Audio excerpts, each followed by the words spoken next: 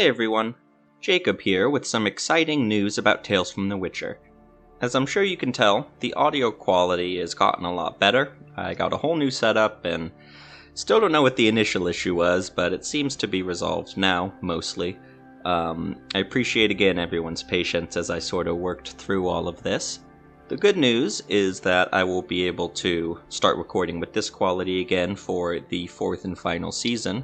But also, I plan on going back and re-recording the last two stories of the third season, Honest End and A Sensible Choice. There's no set timeline for when I'll re-record all that, it'll just kind of be as I have time, but I'll just re-upload it.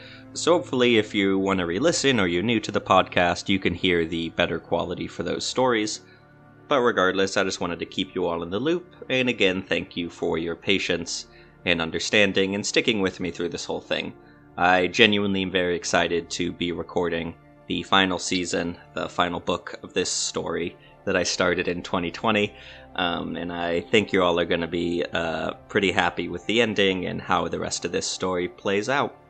So, thanks again, and I will see you on the continent.